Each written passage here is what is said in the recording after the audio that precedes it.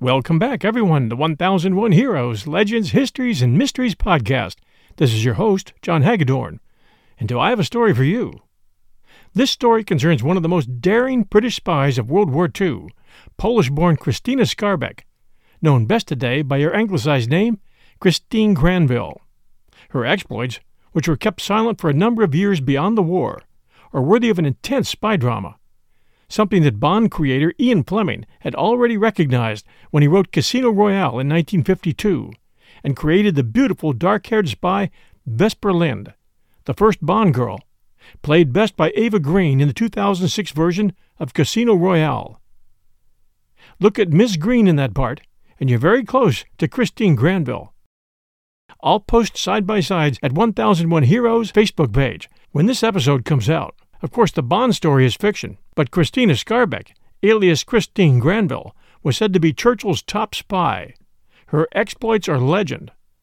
Fleming had dated her for a time when he worked in British intelligence and had a huge admiration for her, something that could be said, and was said, by every man who knew her or worked with her. Christine had a spirit and a love for life and a presence that made her seem almost electric to some. The British intelligence, once they got past the early jitters with her, knew Christina Skarbek / Christine Granville to be intensely loyal to the Allied cause and considered her a mega hero. She was the first female agent in the British Secret Service and may possibly have been the best. A number of biographies have been written about her, and they're all good. But I'll begin this story with the one offered up by Madeleine Masson. The story is named Christine, SOE Agent and Churchill's Favorite Spy. Madeleine Masson's story, in part at least, owes its depth to a chance meeting on a passenger ship, the Winchester Castle, in May-June 1952, bound from Cape Town, South Africa, to England. Masson was a passenger aboard this ship. She was a South African-born English-language author of plays, film scripts, novels, memoirs, and biographies. She had just turned 40, and yet she had seen some life. At the tender age of 18, while on a trip to Paris with her parents, she had chanced to meet an older man, Baron Renaud Marie de Minaudier.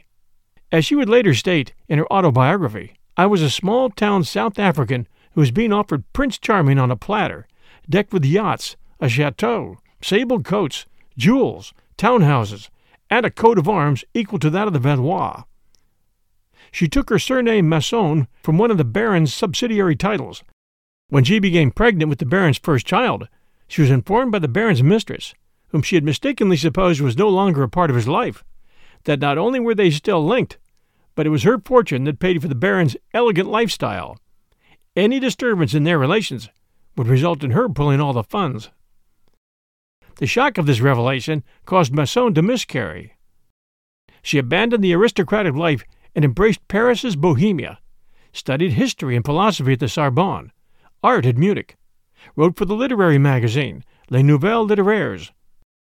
She followed that with an affair with a South African, became the lover of the Swiss painter Gia Augsburg, got to know Pablo Picasso and André Breton, and met writers Colette and André Gide. If you're wondering, I have a reason for sharing Masson's life before we get to Christine Granville, and I'll get to that in a minute. When World War II came, the Jewish-descended Madeleine Masson left Gia Augsburg, intending to return to South Africa. But on the train to Bordeaux, she was persuaded to join the French resistance. She later recalled this period, during which she carried messages and helped escapees, as a time of total horror. In later years, she helped Tim Buckmaster, son of Maurice Buckmaster, the head of SOE's French section, prepare a biography of his father. SOE stood for Special Operations Executive, and it was Churchill's secret force whose mission it was to carry out espionage, sabotage, and reconnaissance in occupied Europe and Southeast Asia. It was sometimes nicknamed the Baker Street Irregulars or Churchill's Secret Army. Now, why do I bother to share the life of a biographer? One simple reason: because it so closely parallels the life of the woman she was about to write about. Now, aboard the Winchester Castle, Masson was intrigued by her female cabin steward, who was polite, efficient, and distant, as she put it. She would later write, "No warning bell rang to tell me that 20 years later, waking and sleeping, I should try to recall every word, every intonation and every gesture of this woman. The cabin steward's job was to clean the cabin, swab the toilets, change the sheets, and tidy up.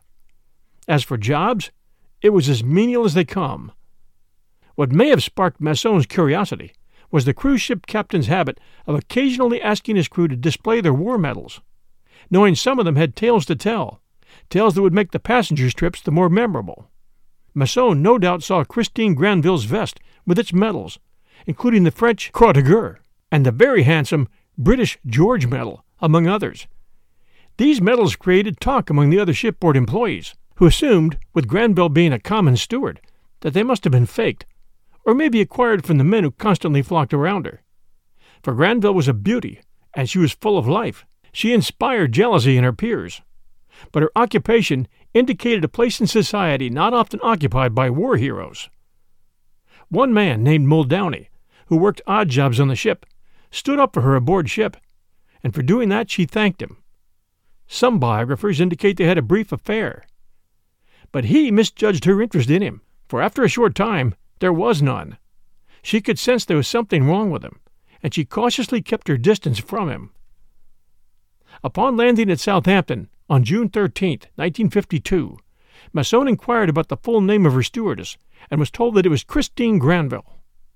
A few days later, Masson was shocked to read in her morning paper that, on the night of June 15th, Christine Granville had been murdered in a London hotel.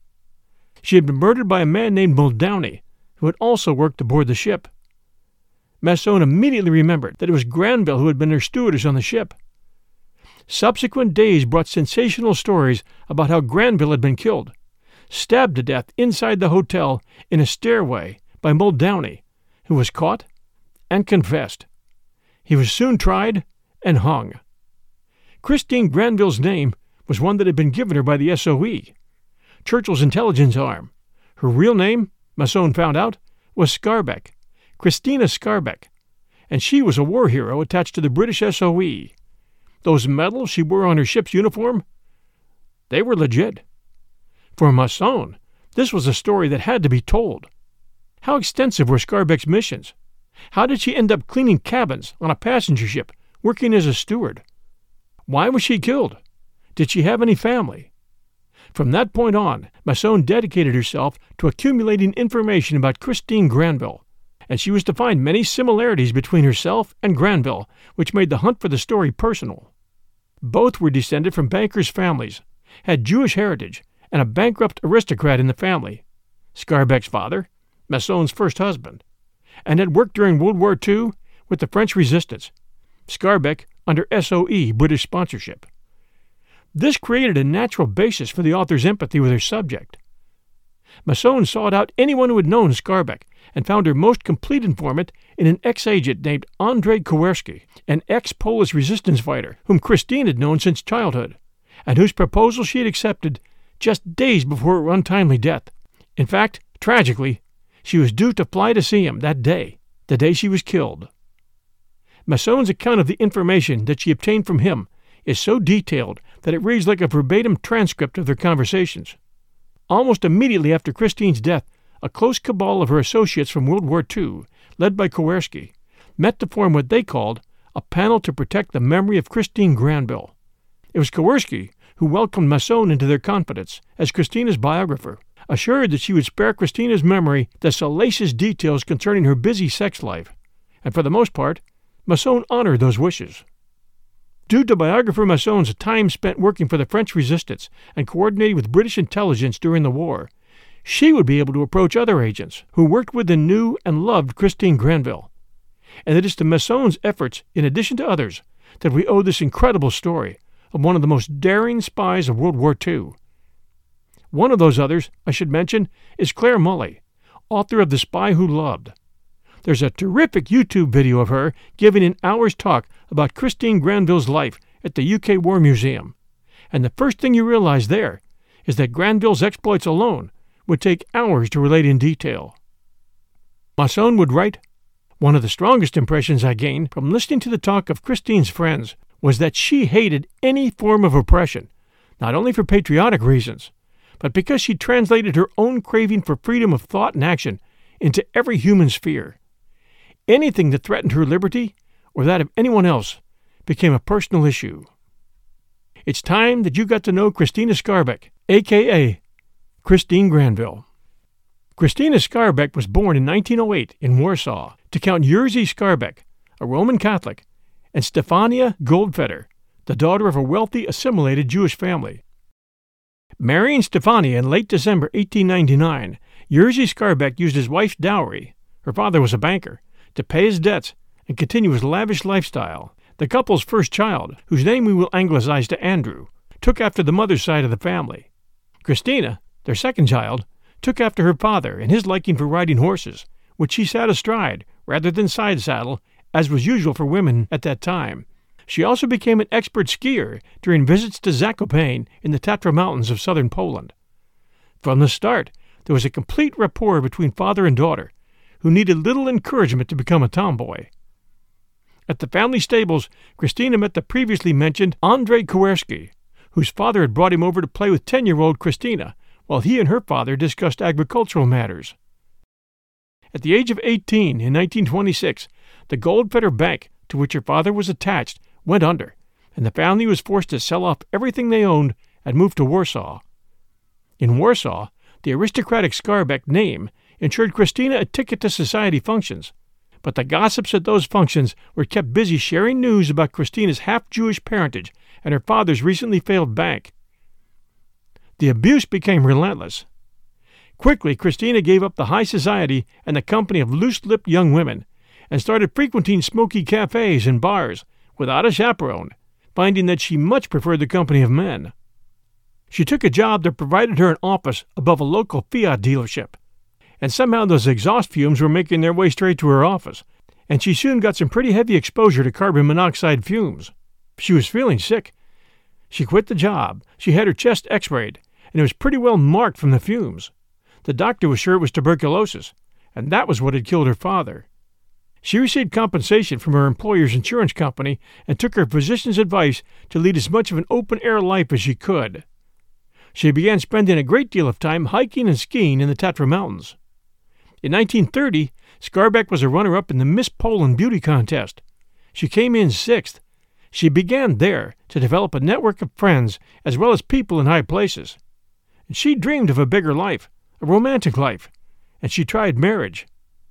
On April 21, 1930, Christina married a young businessman, Karl Gustav Getlich, at the Spiritual Seminary Church in Warsaw. But they soon proved incompatible, and the marriage soon ended without rancor. But it did pay a settlement, and now she had money. She soon met a man named Adam, and he was crazy about her, and she him. Then came the day when Christina received an invitation from the young man's mother for tea, just the two of them. They passed away a few minutes just talking about Adam before the mother laid it on the line. Christina, you have no money, no source of income. You're part Jew, and your father died leaving you and your family with nothing. My advice to you is to get lost. This shook Christina hard, and she turned back to skiing, drinking, and fraternizing. One day on the Zakopane ski slope, she lost control of her wooden skis while headed down a steep slope and veered off the slope toward a tree, when she was almost miraculously scooped up by a giant of a man who was immediately taken with her, and she with him.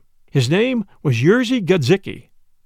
They met afterwards at the slope's restaurant bar and swapped the stories of their lives, and she soon found that his taste for adventure matched her own. He was older, and in his youth he had traveled to the United States, panned for gold, and worked as a cowboy.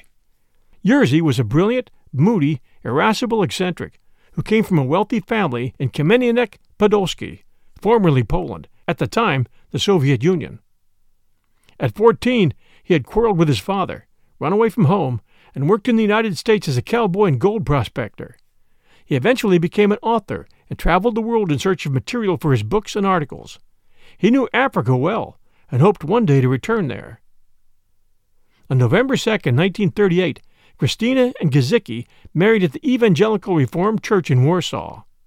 Soon after, he accepted a diplomatic posting to Ethiopia, where he served as Poland's consul general until September 1939, when Germany invaded Poland. Skarbek later said of Gadzicki, "He was my Svengali for so many years that he would never believe that I could ever leave him for good.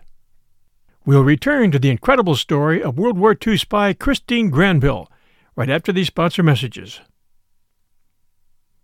And now, back to our story. When Germany invaded Poland in 1939, the Gazikis were in Ethiopia, Jerzy having taken a posting to Addis Ababa. Determined to defend their country, they immediately left for London, where Christina immediately began pulling whatever strings she could. She first looked up Frederick Voigt, a well-connected political journalist and BBC commentator who she'd met several years earlier, which led to an introduction to Foreign Office advisor Sir Robert Vansittart. He then suggested her to George Taylor, a formidable Australian businessman who now headed the Balkan section of Section D, an offshoot of the Secret Intelligence Service, SIS, or MI6. First impressions were very favorable, and a memo to Taylor gushed, "She's a very smart-looking girl, simply dressed and aristocratic. She's a flaming Polish patriot.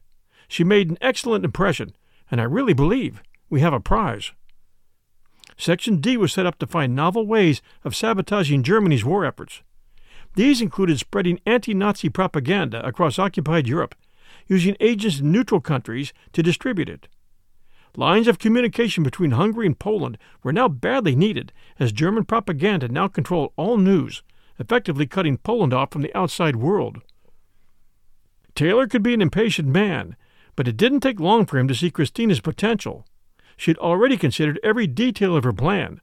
Posing as a journalist based in Budapest, she could cross Slovakia and ski over the Polish border to Zakopane, where she could rely on help from her friends there. Once she'd opened a courier channel, she could begin to deliver propaganda material for the Polish networks to distribute and bring out whatever intelligence they had for London. All she asked for was a chance to prove herself. Taylor endorsed her proposal, and she flew out on December 21st, 1939. For all Christine's enthusiasm and determination, this would be a difficult and dangerous mission. Hungary was a neutral country, but its government had recently accepted Slovakian territory offered by the Nazis and was more likely to cooperate with Germany than with the Allies. Moreover, Sir Owen O'Malley, the British minister in Budapest, took a dim view of Section D's cloak and dagger work and refused to have anything to do with it. On arrival in Budapest, Christina was met by Hubert Harrison, who handled Section D's Polish contacts while posing as Balkan correspondent for the News Chronicle, and Józef Radzyminski, a former Polish intelligence agent who would act as her assistant. Using the cover name of Madame Marchand, she quickly found a flat and immediately began making plans for the first trip to Poland. Stubbornly ignoring all advice, she left in February when temperatures had dropped to minus 30 degrees centigrade and snow in the mountains was several meters deep. But she managed to persuade Olympic skier Jan Marazarts, then working for the Polish consulate, to act as her guide. Enlisting the help of some old friends in Zakopane, Christina then set off to begin her real work, crisscrossing the country by train, horse, or on foot, gathering information and making new resistance contacts. Witnessing the daily hardships her countrymen faced under the new German occupation was shocking, but Christina was also encouraged to meet those willing to fight back. Underground newspapers and intelligence networks were springing up everywhere, including one known as the Wiltkowski Organization, or the Musketeers, which would prove to be an invaluable source. We'll return with our story right after these sponsor messages. And now back to our story. After returning to Budapest, she submitted a long report to London and was then faced with an unexpected problem. Radzyminski had become infatuated with Christina, and after she refused his proposal of marriage, he set out to make a grand romantic gesture. First he jumped off the city's Elizabeth Bridge, but hadn't realized that the Danube was frozen. Next he attempted to shoot himself, but lost his nerve at the last moment and only injured his leg. Unimpressed, Section D requested he hobble back to London immediately. An incident that probably dates to Skarbek's first visit back to Poland in February of 1940 illustrates the hazards she faced while working in her occupied homeland. At a Warsaw cafe, she was hailed by a woman acquaintance. Christina Skarbek, what are you doing here? We heard that you've gone abroad." When Skarbek denied that her name was Christina Skarbek, the lady answered that she would have sworn she was Christina Skarbek. The resemblance was positively uncanny. After the woman left, Skarbek, to minimize suspicion and to help slow her heart rate, tarried a while before leaving the cafe. Thankfully, there were more stable contacts to be made, and none more important than Andrew Kowarski. A fellow Pole, Kowarski was also from landowning stock and had joined the Polish Motorized Division in 1939. Tall and broad-shouldered, he lost a leg in a shooting accident before the war, but that wasn't stopping him from smuggling dozens of Polish soldiers and Allied prisoners of war over the Hungarian border. With Harrison about to leave for England, Kowarski and Christina began working more closely together and soon made a formidable team. She crossed into Poland again in June and visited members of her family in Warsaw, including her Jewish mother. Afraid for her safety, Christina begged her to leave the country, but she was determined to stay and carry on her work teaching French to young children. With her courier obligations growing, Christina made another journey a week later, but this time her usual good luck failed. After crossing the Polish border, she and her companion were caught by Slovakian guards, who threatened to hand them over to the Gestapo. Unflustered, Christina refused to disclose anything during several hours of interrogation, and eventually persuaded her captors to take the money she was carrying and let both of them go. A cool head and quick thinking had saved them, but they were now known to the Slovak police, making any further trips very dangerous. Along with carrying out odd propaganda jobs for Section D's news agency, Christina and Kowarski began gathering intelligence on river and train traffic traveling between Germany and Romania, and tracking the movements of frontier guards on the Yugoslav and Slovakian borders. Their love affair only seemed to strengthen their dedication to their work, but things were becoming difficult. Christina was running out of money, communications with London were difficult, and their work was becoming more dangerous every day. Kowarski hardly had time to sleep, but steeled himself to drive thousands of kilometers in his trusty Opel saloon to smuggle Polish airmen, now desperately needed to replace pilots lost during the Battle of Britain, into Yugoslavia. He had also become well known to the Hungarian police and their Gestapo counterparts, who stepped up surveillance of his movements. Christina continued to push herself hard as well, and after a fourth trip into Poland in mid-November, she became seriously ill with flu. Despite their devotion to the cause and each other, they could not hope to carry on for much longer. The inevitable police raid came in the early hours of January 24th, 1941. After several fruitless hours of interrogation, the Gestapo were anxious to use more brutal methods of questioning, but Christina was able to interrupt the investigation by playing on her recent illness. Biting her tongue hard, she gave the impression that she was coughing up blood and might be suffering from TB. At a prison hospital, she underwent a chest x-ray, which the doctor concluded that she was seriously ill and arranged for her and Kowarski's release. Remember, if you will, that her chest had been scarred by those monoxide fumes while working above the Fiat dealership. She knew that, and she knew how the x-ray would come up, and that's why she used that ruse. The doctor concluded that she was seriously ill and arranged for her and Kowarski's release. Although still under surveillance, both of them were able to slip away and sneak into the British embassy to ask for O'Malley's help in leaving Hungary. Christina already knew the minister and his family, having already discussed plans to bring out British prisoners of war from Poland. He obliged and issued them with new passports, but they first would need British names to go with them. O'Malley's daughter Kate suggested Christina become Christine Granville, and Kowarski decided on Andrew Kennedy. Although made up on the spur of the moment, both would keep these names for the rest of their lives. Christine was hidden in the trunk of the embassy's Chrysler as it crossed over the Yugoslav border. Then she joined Andrew in his battered Opel to continue their journey to Belgrade. Over the coming days, they had to endure horrendous driving conditions and suspicious border guards, but they eventually reached Istanbul in neutral Turkey, where the British consulate welcomed them. Christine made an unusual proposal to keep their work going in Budapest.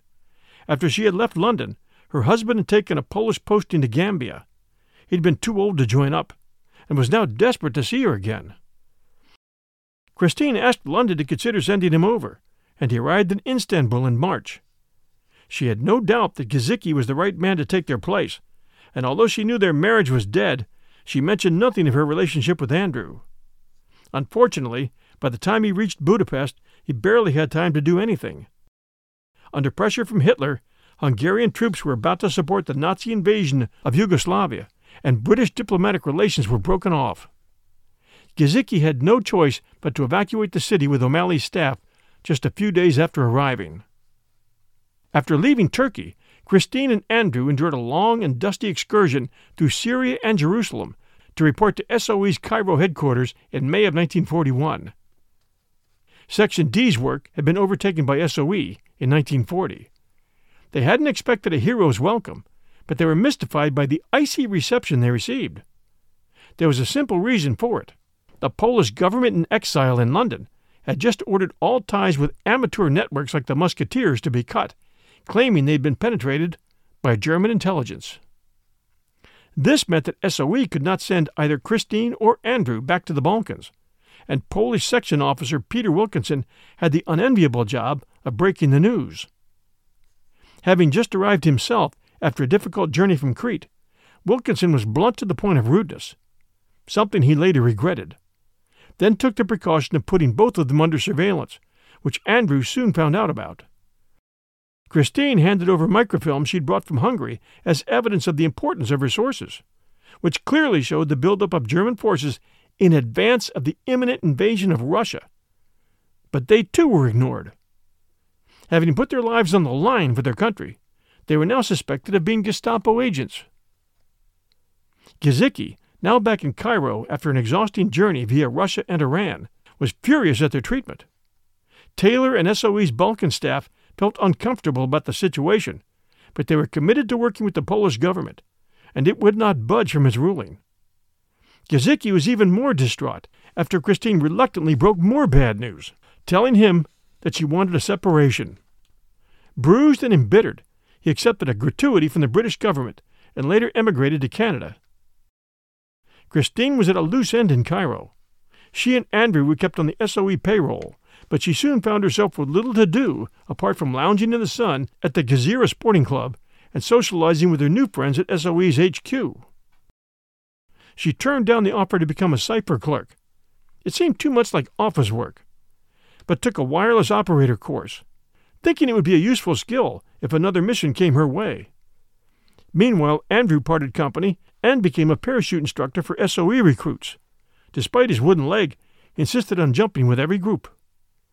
After completing her wireless training, Christine also gained her parachute wings at the RAF base in Haifa. By 1944, Cairo had become a gilded cage. As O'Malley later put it, Christine had a positive nostalgia for danger, and was miserable without a chance to meet it. At the end of March 1944, Patrick Howarth, one of her closer friends in SOE's Polish section, proposed that she be sent back to Hungary as a wireless operator.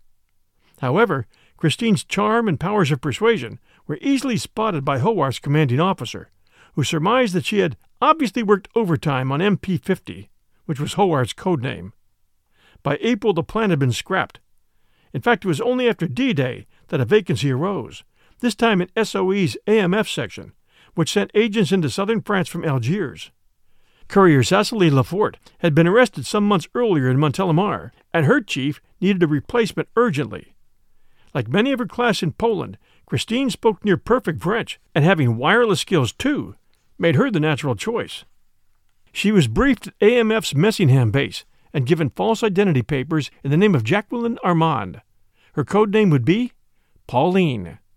She parachuted in near Vasseur in the Vercors region of the early hours of July 7, 1944. The landing left her bruised and had smashed the butt of her revolver, but that was no great loss. She hated loud bangs, and Andrew's attempts at pistol instruction in Algiers had failed miserably. She would shut her eyes before pulling the trigger. 4 days later, she met her new boss, Francis Kamertz, a 28-year-old schoolmaster and former conscientious objector. Tall, authoritative, and security-minded, he had become one of the best SOE operators in the country, his jockey circuit coordinating resistance groups from the Rhone Valley to the Riviera and as far north as Grenoble. After a tour meeting hundreds of Kamertz supporters, they moved to the Vercors Plateau, a vast expanse of forest, gorges, and caves surrounded by huge mountains and limestone cliffs where French guerrillas, known as Maquis, were suffering relentless bombing attacks from German aircraft. I remember in the episode we did for 1001 Stories for the Road, called Hemingway Saves the Paris Ritz, Hemingway was able to access the French coast on maybe the fourth wave of D-Day and soon formed his own group, using those French guerrillas called the Maquis, at the same time confiscating a jeep, which he filled with wine, as they proceeded toward German-occupied Paris, stopping by village after village and freeing the local bars from wine, until finally reaching the Paris Ritz, at which point he and the Marquise entered the Ritz, went down to the wine cellar, dispatched a couple of German soldiers, and officially declared they had freed the Ritz. I think that episode is titled Hemingway Liberates the Paris Ritz. Anyway, check that out at 1001 Stories for the Road. You can search it. Anyway, the Maquis were suffering relentless bombing attacks from German aircraft. Weeks before, the people of the Vercors had defied Nazi occupiers and proudly declared their territory a new French republic. But more than 10,000 well-equipped enemy troops were about to sweep into the area and reclaim it. Despite desperate pleas for help, London failed to come to their aid, and Christine and Francis narrowly escaped the terrible massacre that followed by hiking their way out, covering 70 miles in just 24 hours. A day later, Christine was off to the Italian border. Groups of Poles, reluctantly pressed into German service, were garrisoned at frontier posts overlooking the winding Alpine passes, and her job would be to persuade them to change sides and hand over their arms. Not an easy job. One of her victories was at the Fort École de l'Arche, a 2,000-foot-high stronghold surrounded by dense, large forests. Although bloodied and bruised after a day's climb to reach the garrison, she convinced its 200 Poles to disable their mountain guns and desert their posts. She also enabled several newly arrived Special Forces teams to make contact with Italian partisans and prevent German advances by blowing up the roads and bridges around Briançon. Such episodes soon gained Miss Pauline respect among her male counterparts, but the next would make her a legend. After bringing over another Polish group to the Maquis, news arrived that Francis, his Lieutenant Zan Fielding, and a French officer had been arrested at a roadblock at Digne on the route Napoleon between Caen and Grenoble. With Maquis commanders reluctant to attempt a rescue, she immediately bicycled 40 kilometers to the Gestapo HQ and presented herself to Albert Schenk, a French liaison officer working with the Germans. She had nothing to bargain with, so she began a bluff. Declaring herself a British agent and the niece of Field Marshal Montgomery, she warned that an Allied invasion from the south was imminent, and the likes of Schenk would be handed over to the mob unless they cooperated with her. It was a desperate gamble, but amazingly, it paid off. French and U.S. troops landed on the Riviera as predicted, and Schenk hurriedly arranged a meeting with Max Wame, a Belgian interpreter working for the Gestapo. After 3 hours of negotiations, they accepted Christine's offer of 2 million francs and a guarantee of protection in return for the 3 prisoners' lives. The money was dropped by air, and the next day, Wame drove Francis and his bewildered companions out of the prison just hours ahead of their scheduled execution. After passing a roadblock, they recognized Christine waiting for them by the roadside, and Wame was allowed to make his escape as agreed. Thanks to the efforts of the Jockey Network, General Patch's U.S. forces liberated Digne, Gap, and Grenoble by the end of August, and SOE's job in the region was done. But the war wasn't over for Christine. In September, Churchill's cabinet finally agreed for SOE to send several political missions to Poland, in the hopes that their reports might provide a more objective view of the situation and alleged Soviet atrocities. Christine was given an honorary WAAF commission and sent to SOE's base at Bari on the heel of Italy, from where she could be flown in as a courier. The first team, codenamed Freston, arrived on December 27th, but it was overrun by Soviet forces in January, and all other missions were canceled. In his memoir, Hide and Seek, Zan Fielding recalled how Christine often half-jokingly talked of the horrors of peace, and she clearly dreaded the prospect of life without the adventure, camaraderie, and sense of purpose that war had given her. Returning to Cairo, she took a job at Middle East headquarters, and after some discussion, SOE agreed to continue paying her until December of 1945, just before it was due to disband itself. Alone, and with no work prospects, she now faced an uncertain future. Christine discovered that her mother had died in prison after being arrested by the Nazis, and with Poland under Russian occupation, she knew she could never return home. Now stateless, she had no trouble finding referees to support her application for naturalization, but the Home Office ignored her extraordinary service record, and she only became a British citizen in December of 1946. Some of her émigré friends were worried about Christine's precarious situation and encouraged her to join Andrew, now living in Germany. But despite their unique and unbreakable bond, she never pursued the idea of marrying him, until just 2 days before her death. Sometimes her pride and independence seemed to sabotage any chance of finding financial security. She gave no reason for refusing to accept a house left to her in a friend's will, and turned down the chance of a government post because it was offered in respect of her SOE career. Instead, she drifted through a string of menial jobs, including switchboard operator and Harrods shop assistant. But in 1947, her new British passport enabled her to escape the miseries of London for Kenya, where she met an old friend from Cairo days. The sun and open spaces did her good, and it was in Nairobi that she received the George Medal and OBE. She had already been awarded the French Croix de Guerre. Even Africa had its ghosts, though, and Kenya could sometimes remind her of pre-war life with Gaziki. Despite Skarbek's experience in clandestine work, she was giving SOE training for prospective agents. She proved to be a less-than-apt student at wireless transmitting, at which she was hopeless, and firearms, which she hated.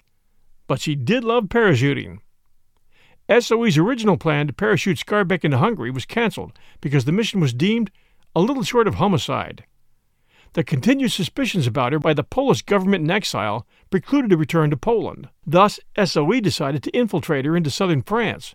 Her French was good, and she took a course to improve her English. She moved to Algeria in preparation for a mission to France, but she was not immediately dispatched because SOE believed she was too flamboyant to work undercover effectively. The SOE had several branches working in France. Though most of the women in France answered to F Section in London, Skarbek's mission was launched from Algiers, the base of AMF Section. AMF Section was only set up in the wake of Operation Torch, the Allied landings in North Africa, partly with staff from London, F Section, and partly with staff from Cairo, MO4. AMF Section served three purposes. 1. It was simpler and safer to run the resupply operations from Allied North Africa than from London, across German-occupied France. 2. The south of France was to be liberated by separate Allied landings there, Operation Dragoon. SOE units in the area needed to be supplied by their headquarters in Algiers, not by London. And 3. AMF Section tapped into the skills of the French living in North Africa. With the two invasions in Normandy and southern France in the summer of 1944, these distinctions became irrelevant, and almost all the SOE sections in France were united with the Maquis into the Forces Françaises de l'Intérieur. There was one exception, the EU/P section, which was formed by Poles in France and remained part of the trans-European Polish resistance movement under Polish command. Skarbek's exploits were recognized with award of the George Medal. Several years after the Digny incident in London, she told another Pole and fellow World War II veteran that during her negotiations with the Gestapo, she had been unaware of any danger to herself. Only after she and her comrades had made good their escape did it hit home. What have I done? They could have shot me as well. For her work in conjunction with the British authorities, in May of 1947, she was made an Officer of the Order of the British Empire. That's the OBE. An award normally associated with officers of the equivalent military rank of Lieutenant Colonel, and a level above the most usual award of Member of the Order of the British Empire, the MBE, given to other women agents of the SOE. Despite her problems with the Poles during the war, in 1945, when Skarbek visited Polish military headquarters in her British WAAF uniform, she was treated by the Polish military chiefs with the highest respect. Word had finally gotten around. The medal she received? Officer of the Order of the British Empire. That's the coveted OBE. The George Medal.